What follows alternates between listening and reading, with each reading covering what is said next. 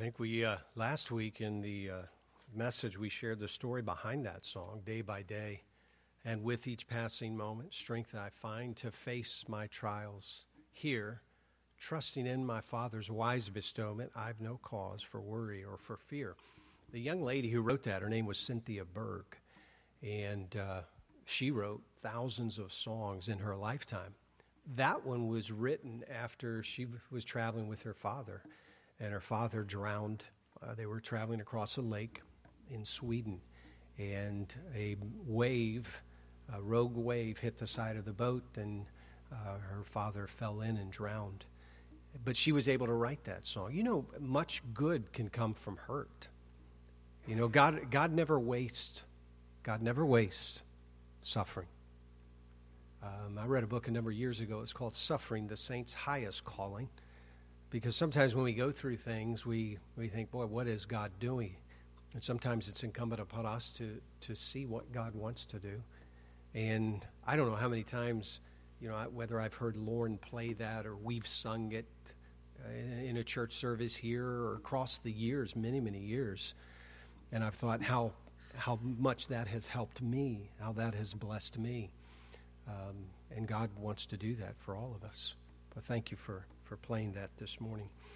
If you have your Bibles, turn to Galatians chapter 5. We're going to look at these two verses. And I know we have been going through the fruit of the Spirit for an extended period of time. Lord willing, we'll wrap it up here before 2025. And no, seriously, we should be done in a few weeks. But it always amazes me how much you can find in the Word of God. Shall we stand, if you would, please? And I'll read along these two verses, and then we'll pray and let you be seated before our special this morning. Galatians chapter 5, verse 22 and 23. You follow along as I read. But the fruit of the Spirit is love, joy, peace, long-suffering, gentleness, goodness, faith, meekness, and temperance. Against such there is no law. And we'll continue on with faith this morning. Lord, help us today. Oh, amen. Thank you for that. And we have been talking about the fruit of the Spirit, and those are kind of the identifying trademarks, if you will, characteristics of the fruit of the Spirit. We've been going through them: love, joy, peace, long-suffering, gentleness, goodness, and faith. And we realize that along the way we've interrupted it for a number of things, but we do want to continue on that vein this morning. Let's pray once more, and we'll jump right in. Lord, we thank you again for giving us the opportunity to be in your house. Help us in these moments. Guide and direct our words and thoughts. Lord, please forgive us where we fall short. And we realize none of us are worthy, Lord, to come into your presence. But, Lord, because of you, we can come boldly to the throne of grace to find mercy and help, Lord, in time of need. And, Lord, I thank you for that. And I'd ask you to help us as only you can. Today we pray in Jesus' name, amen. We've been talking about faith. We mentioned from the very beginning, Stuart Adams and Robert McNeil. We said this at the outset, two names you never heard of, but you trust them. Everybody trusts, everybody has faith. Stuart Adams and Robert McNeil developed, respectively, ibuprofen and Tylenol. And nobody has, probably just about everybody here, with overwhelming percentage, if not every single person, has trusted those men who you never met, you've never seen, you don't know anything about them, but you believed what they said. So the first thing that we examine is faith must be in the right person. The Bible tells us, and Jesus answering saith unto them, have faith in God. I'm hustling through this because much of this is review. Faith, secondly, is the only means of salvation. You're not saved by good works. The Bible says, not by works of righteousness which we have done, but according to his mercy he hath saved us. The Bible tells us further, God is not willing that any should perish, but that all should come to repentance. And so faith must be in the right person. That's the Lord Jesus Christ. Sometimes people say in such a generic sense, and you hear it sometimes when celebrities or people are making a public display and they say, well, I believe God, or just thank God. We got to be kind of specific because a lot of people believe in God, but there is only one name whereby you can be born again, and that's the name Jesus Christ. There is only one, and that's Jesus. When he said, I am the way, the truth, the life, no man cometh unto the Father but by me, he removed everybody, every other religion, and every other denomination combination. There are no ties, no connections, no access to heaven except through the finished work of Jesus Christ. That's why John the Baptist looked off in the distance and saw Jesus coming, and he said, "Behold thee, that's a definite article, the Lamb of God, which taketh away the sin of the world." That's all inclusive. And when Jesus Christ came, we understand that our faith must be in the right person. It is the only means of salvation. Then the third thing, our faith is supported by our works, our life evidence. You can say what you believe, but you prove what you believe by what you do and how you live. You came in and sat down in that chair, never really gave it a second thought. You believed it would hold you. And some of you, it took more faith than others. Man, tough crowd this morning, but the fact is, you didn't have any question about it. You just plopped yourself down. And you believed that some guy somewhere designed that, and he put it all together, and he figured out this will work. This will suffice. You've never met the guy. You didn't know anything about him, but you trusted him. And your faith in that man who put that chair together, and those who packaged it and assembled it and shipped it and placed it here, you believed each and every one of those persons to a certain degree. So faith is supported by our works, our life evidence. And then the fourth thing that we said, faith is unseen but felt. The Bible says, Hebrews 11:1, now faith is the substance of things hoped for, the evidence of things not seen. That's all in way of review. And then let's move forward to the next thought. 2 Corinthians chapter 5, verse 7, for we walk by faith, not by sight. You see, faith is hope when you see no way. And a lot of times in life, you go through things and you don't see, how am I going to get out of this? And it could be anything. It could be hurt. It could be death. It could be sickness. It could be tragedy. It could be heartache. It could be disappointment. And sometimes you feel like you're in a fog. You have no way out. And so faith is hope when we see no way. Hudson Taylor, when he was making his first trip to China, was traveling, of course, by ship, and they were near the island of Sumatra and the Malay Peninsula, and they lost their wind, which is kind of important when you're traveling by sail. And the captain came to tell him, he said, we've dropped our sails. He said, we have no wind. We are drifting aimlessly.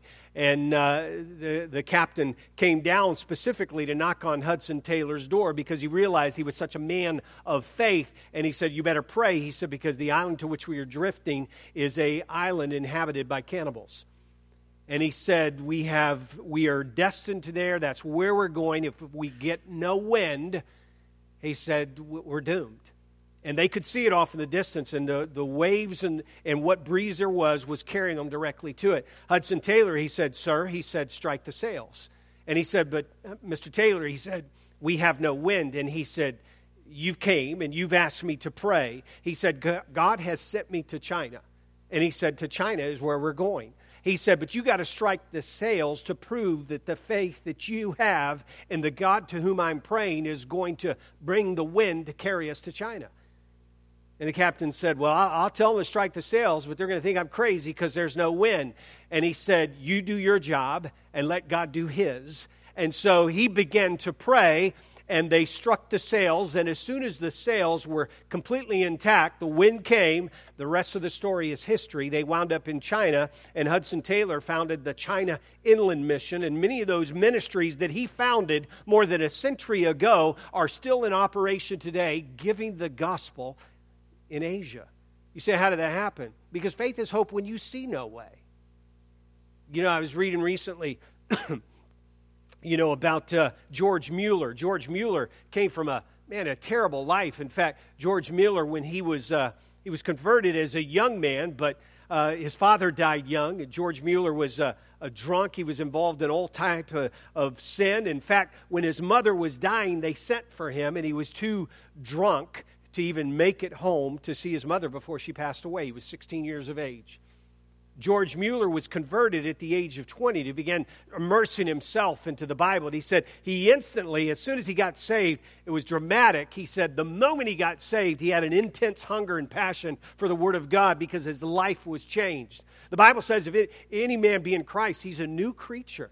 Old things are passed away. All things are become new. And that's what happened with George Mueller. George Mueller, it's said that George Mueller never one time asked for $1 for his ministry work. But in today's terminology, George Mueller probably raised in excess of $100 million. And literally thousands upon thousands of young people were reached for the gospel in his orphanages across England. George Mueller, his first wife passed away, and his second wife passed away. But George Mueller, at the funeral for his first wife, I think they were married about 26 years, I think is what it was. But he was talking about how when he got saved, he realized that he was going to ask God for everything. And so he did. And so he instantly became aware and started keeping a prayer journal. And he kept that journal until the day he passed away. 60-plus years of ministry. George Mueller had recorded over 50,000 specific prayers that he had prayed and God had answered. And in that journal, they found and recognized that there were 5,000 prayers that George Mueller prayed that were answered the very day he prayed. There were times when George Mueller would pray for food for the children in the orphanage, and they had none. One such occasion, George Mueller gathered the young people into the dining hall, almost 200 children, and they had nothing with which to feed them. And so the ladies came to George Mueller and said, what do? We don't have any food. He said, gather them together. We're going to pray and ask the Lord to bless the food. Ladies looked at him and said, Pastor Mueller, there's no food. His wife said to him, George, we have no food. And he said, you pray. And he said, if you pray God thanking, and if you pray believing that you shall receive, he said, we just got to trust him. He said, God has food. We just don't have it yet. So they gathered them all in the dining area there. Children sat down, totally oblivious, not knowing what was going to happen. George Mueller began to pray, thanking God for the food they were about to receive. Imagine that. You know, many times, by the way, we talk about living by faith, but truth of the matter is very few of us as Christians are practicing faith. George Mueller began to pray, and in the middle of his prayer, while he was praying, one of the ladies who was helping in the kitchen area, there was a knock on the door, and a gentleman from down the road, his wagon had broken a wheel, and they had all of this milk on the wagon, and cheese and dairy products. And she said, we have to unload it. We can't take it into town. Some of it is already spilled over into the lane, and so we have to give it to someone. Could you all use some milk and dairy products? And the lady said, well, yes, we can. George Mueller's still praying. They're offloading the dairy products. A baker happens to be in the area and drops off a load of bread because he had too much to sell in town that day, and they had no way to get rid of it. It was going to go bad. Could you all use this today? George Mueller's still praying, and all of that food is delivered. Now, that may not have been your idea of a meal, but by the way, grilled cheese is pretty good. You know, you throw a slab of cheese on some bread, and you can eat pretty good, you know. Some of you think ramen noodles is all right. And so, but hey, here are these young people, 200 of them, and they're overwhelmed with what God is doing. Hey, listen, everything that you and I face in this life can be met by faith. It's hope when you see no way. We don't like that. We like to be able to see, and we like to be able to know what is coming and what is coming on the next leg of the journey. It's been said that there are three types of people: those that are in the midst of trouble, those that have just come out of trouble, or those that are heading into it and have no idea it's coming. That's why Job said, man that is born of woman is a few days and full of trouble. We're born to trouble as the sparks fly upward.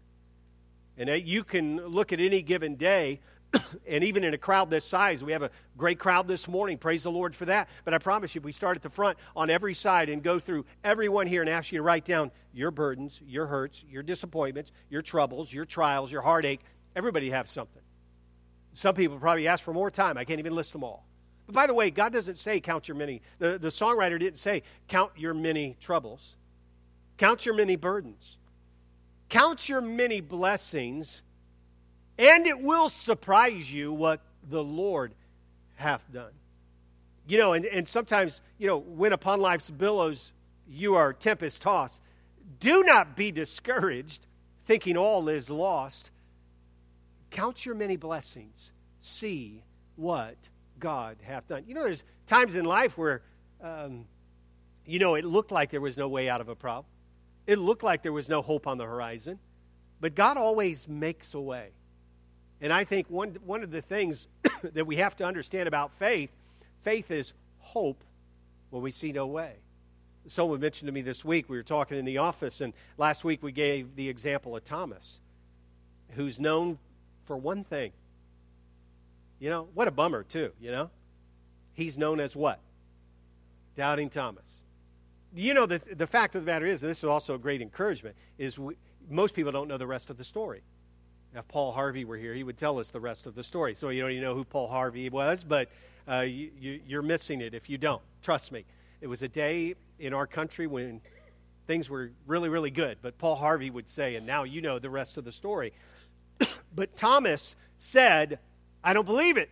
I've heard he's resurrected, but I don't believe it. In fact, I won't believe it until I can do this. He literally wanted, what a thing to ask for to believe, by the way. You know, I want to put my hand there in the wound. And I'm thinking, come on, Tommy, come on, what are you talking about? You really want to do that? That's what you're running for? That's going to be your proof, but that's what he said. Unless I could do this. And then boom, it happened. But the thing we don't know about Thomas, and by the way, many times as your faith is tested, Thomas went on and he preached a massive revival, and he went to India, in fact, across Europe and then in Asia, and not Europe, but Asia rather, and spread the gospel. And Thomas wound up being martyred for his faith. Thomas was the one who said he when they were going to crucify him, which was a common form of execution, he said, "Don't crucify me the same way you did Jesus Christ. I want to be hung upside down." And he was actually crucified in the form of an X, the crux de casada, and that was Thomas's choice. He said, "I'm not worthy to be hung the way Jesus Christ was crucified." That's Thomas. All we see about Thomas is that moment that he doubted. And so when you go through those windows and seasons of life and you think, well, I begin to doubt, I'm not sure I trust, I don't understand, this doesn't make sense, it's all fuzzy, it's foggy right now. One of the great lessons from a doubting Thomas is that you can come through and do great things for the Lord. That was Thomas's legacy, if you will. So faith is hope when we see no way. Then may I say this further, 2 Corinthians chapter 12, verse 10. Therefore I take this, you know when Paul writes this to the church, it's kind of staggering because we don't think this way. Maybe you do, but I don't. Therefore I take pleasure in infirmities. How about you? Usually, especially if you're a guy, come on ladies, say amen to this. If guys are sick, everybody knows. Ladies, say amen. You know you want to. I mean, it's everything. My girls have asked me. Now, I haven't hurled in a long time. Okay, you know what hurling is? It's not that Olympic sport where that's curling. Okay, hurling, lost it, upchuck, whatever you want to call it. Okay, you know what I'm talking about, right? I haven't done that in a long time. But my girls, I've heard them say this, Dad, why are guys so loud when they do that? And I don't know what it is. And so I can tell you, sometimes my daughters or other people in my family who are females have, you guys are slow this morning, stay with me. When they have lost it, you barely hear them. It's like, really, that's all you got? Man, because when I go, you know, it's oh, did that bother you? I'm sorry. I should have given you a heads up so you could have turned away or something. But when a guy does it, the whole neighborhood knows, right? And guys, when you're sick, you know, it's like, I literally heard a guy say this one time. He was talking about his flu, and he said, I think I have an idea of what my wife went through when she had our children. Okay, now I'm a guy, but I wanted to hit him. I thought, what in the world? Are you kidding? And I'm just going to leave that one there. But guys, man, when we are sick, everybody knows. Right, ladies? And, you know, sometimes people in my house will even make comments like, you know, women get sick and they got to keep on going. Guys get sick and they get to lay down for 3 days. Now, I don't know if that's entirely true, and I'm not sure what experiences they're drawing from when they make statements like that. But nonetheless, I've heard those kinds of things. But here's Paul, and he says this. Paul says, I take pleasure in infirmities. Think about that. In reproaches, in necessities, that means doing without, in persecutions, and in distresses. Now notice this, for Christ's sake. there's several things there. He realizes that everything that has happened to me, in fact, he uses this expression, this phrase, for the furtherance of the gospel. In other words, it doesn't matter to me what happens as long as God is glorified, God works, God's will is done, God's will is accomplishment. Now, here's what he says. For when I am weak, then am I strong. How does that happen? Because he realizes it's not his strength. He's not trusting. He's not completely dependent upon him. So may I say this about faith. Faith is strength when we have none. When you feel, listen to me, spiritually wiped out, you have none. Hey, listen to me, church. It's those times when you don't even want to pray. You're spent. Those moments where you know what you need to do, spiritually speaking, but you don't even want to. You know you've got to put one foot ahead of the other, but you just don't feel like it.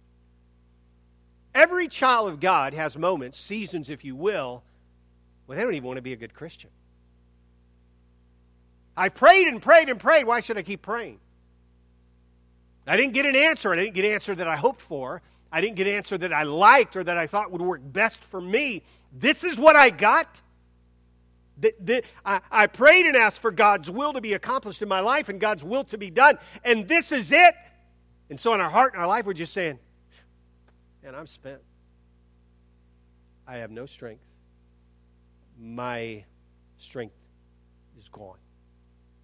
If you're not there, I guarantee you in our crowd this morning, some of you are there.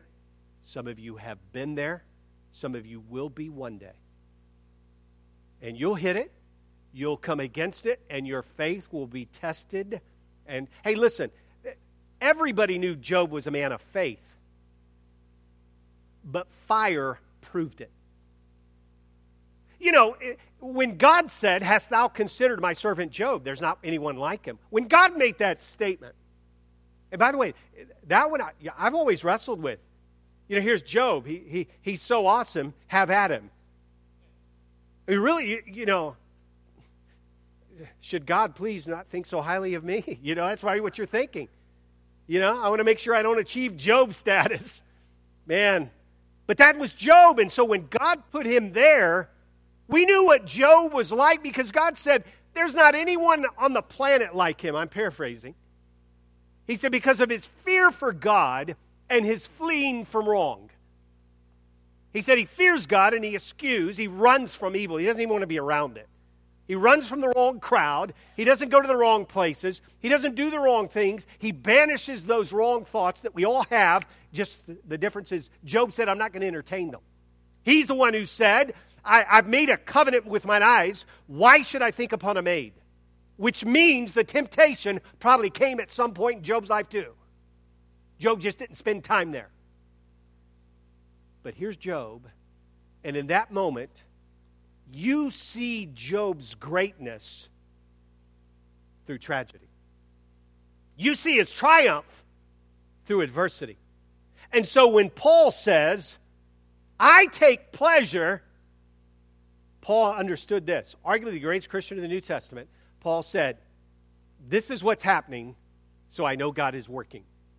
And I don't know what he's going to do. I don't know how it's going to shape out. I don't know how it's going to work out. I don't know what's coming, but I know this. I take pleasure. It's why David, the psalmist of Israel, the only one in the Bible that God said was a man after his own heart. David said this, it was good for me that I was afflicted. He said, then have I learned thy statutes. In other words, he said, when those things came, it drove me to this. Human nature says, when those things come, I abandoned this. But not those who choose to walk the halls of faith in their life. How could Paul say that? Paul would later give his testimony. He's nearing death. Can you imagine anybody facing death as Paul did? It's unbelievable. Here it is. He pins the words to Timothy. Timothy was a young preacher boy who Paul mentored, if you will. And he gets here at the end, he said, I fought a good fight. I have finished my course. I have kept, what's the word? The faith. The faith. He said, the time of my departure is at hand. He knew that was coming. And it wasn't long after that he was executed for preaching the gospel.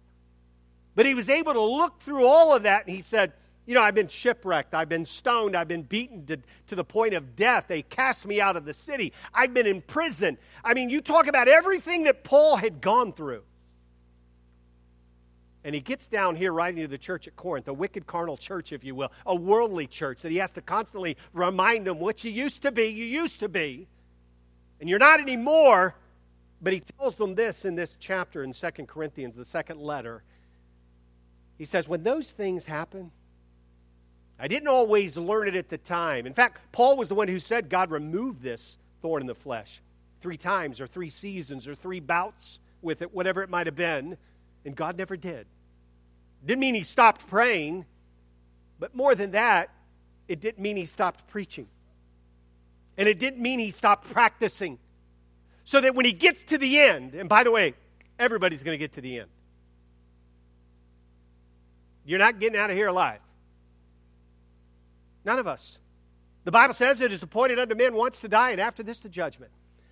But everything in Paul's journey from the Damascus Road experience prepped him for that day.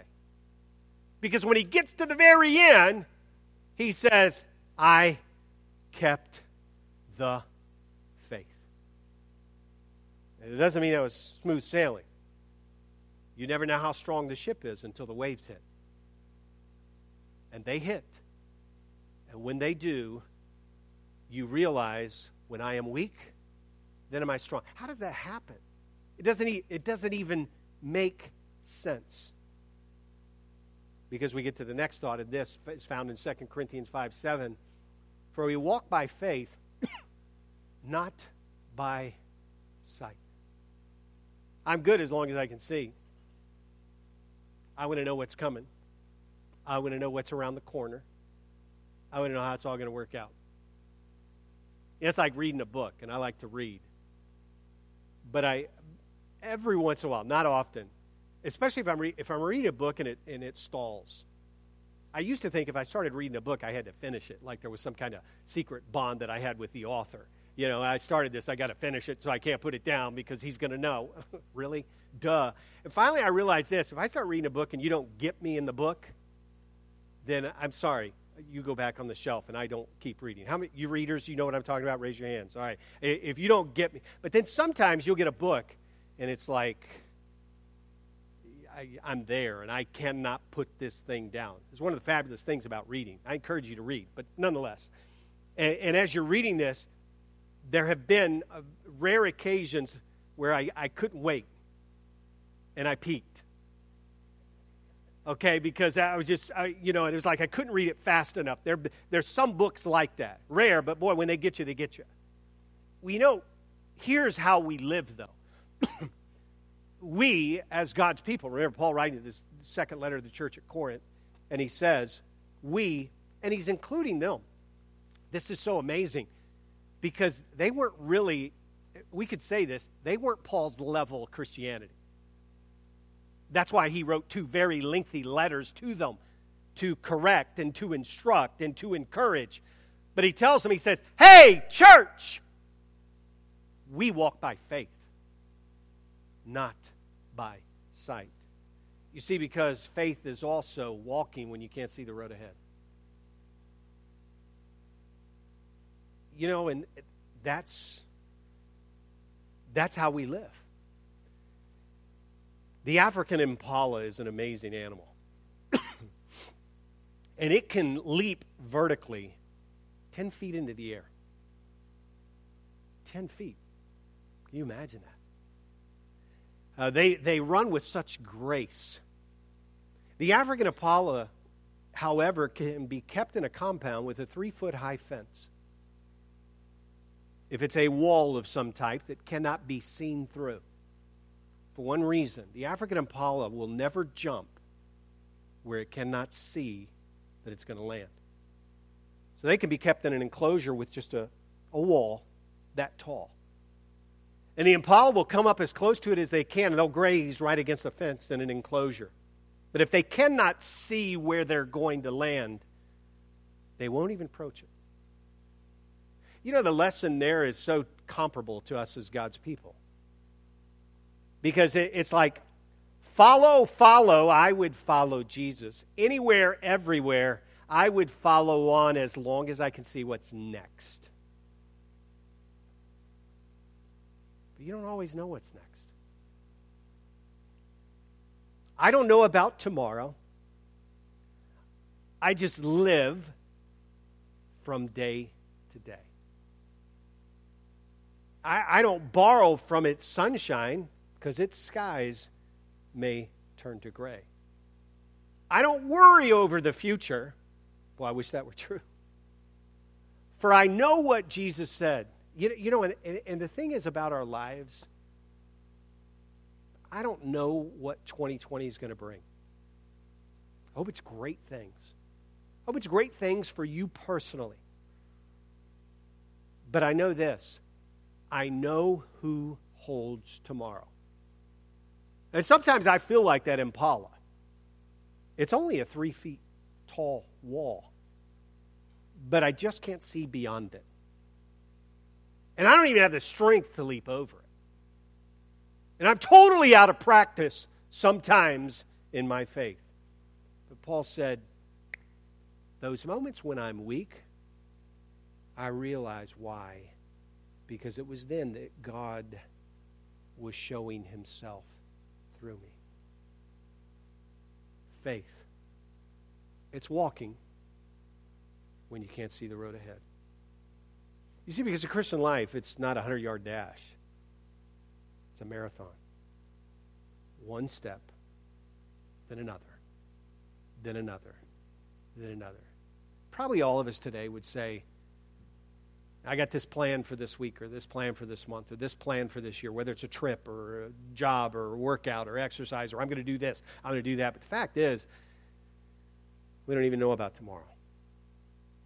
But God says this to every believer. Just keep walking. Just keep walking. Just keep walking. The same God that you trusted for salvation says, trust me for living. Trust me to get you through. Trust me to keep you going. So how do you do that? You get up tomorrow, and you put one foot in front of the other. So what do I do Tuesday? You get up Tuesday, one foot in front of the other. Day after day after day.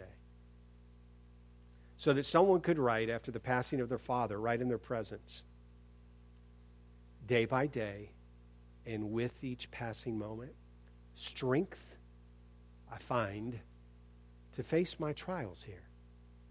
Trusting in my Father's wise bestowment, I have no cause for worry or for fear. That's faith.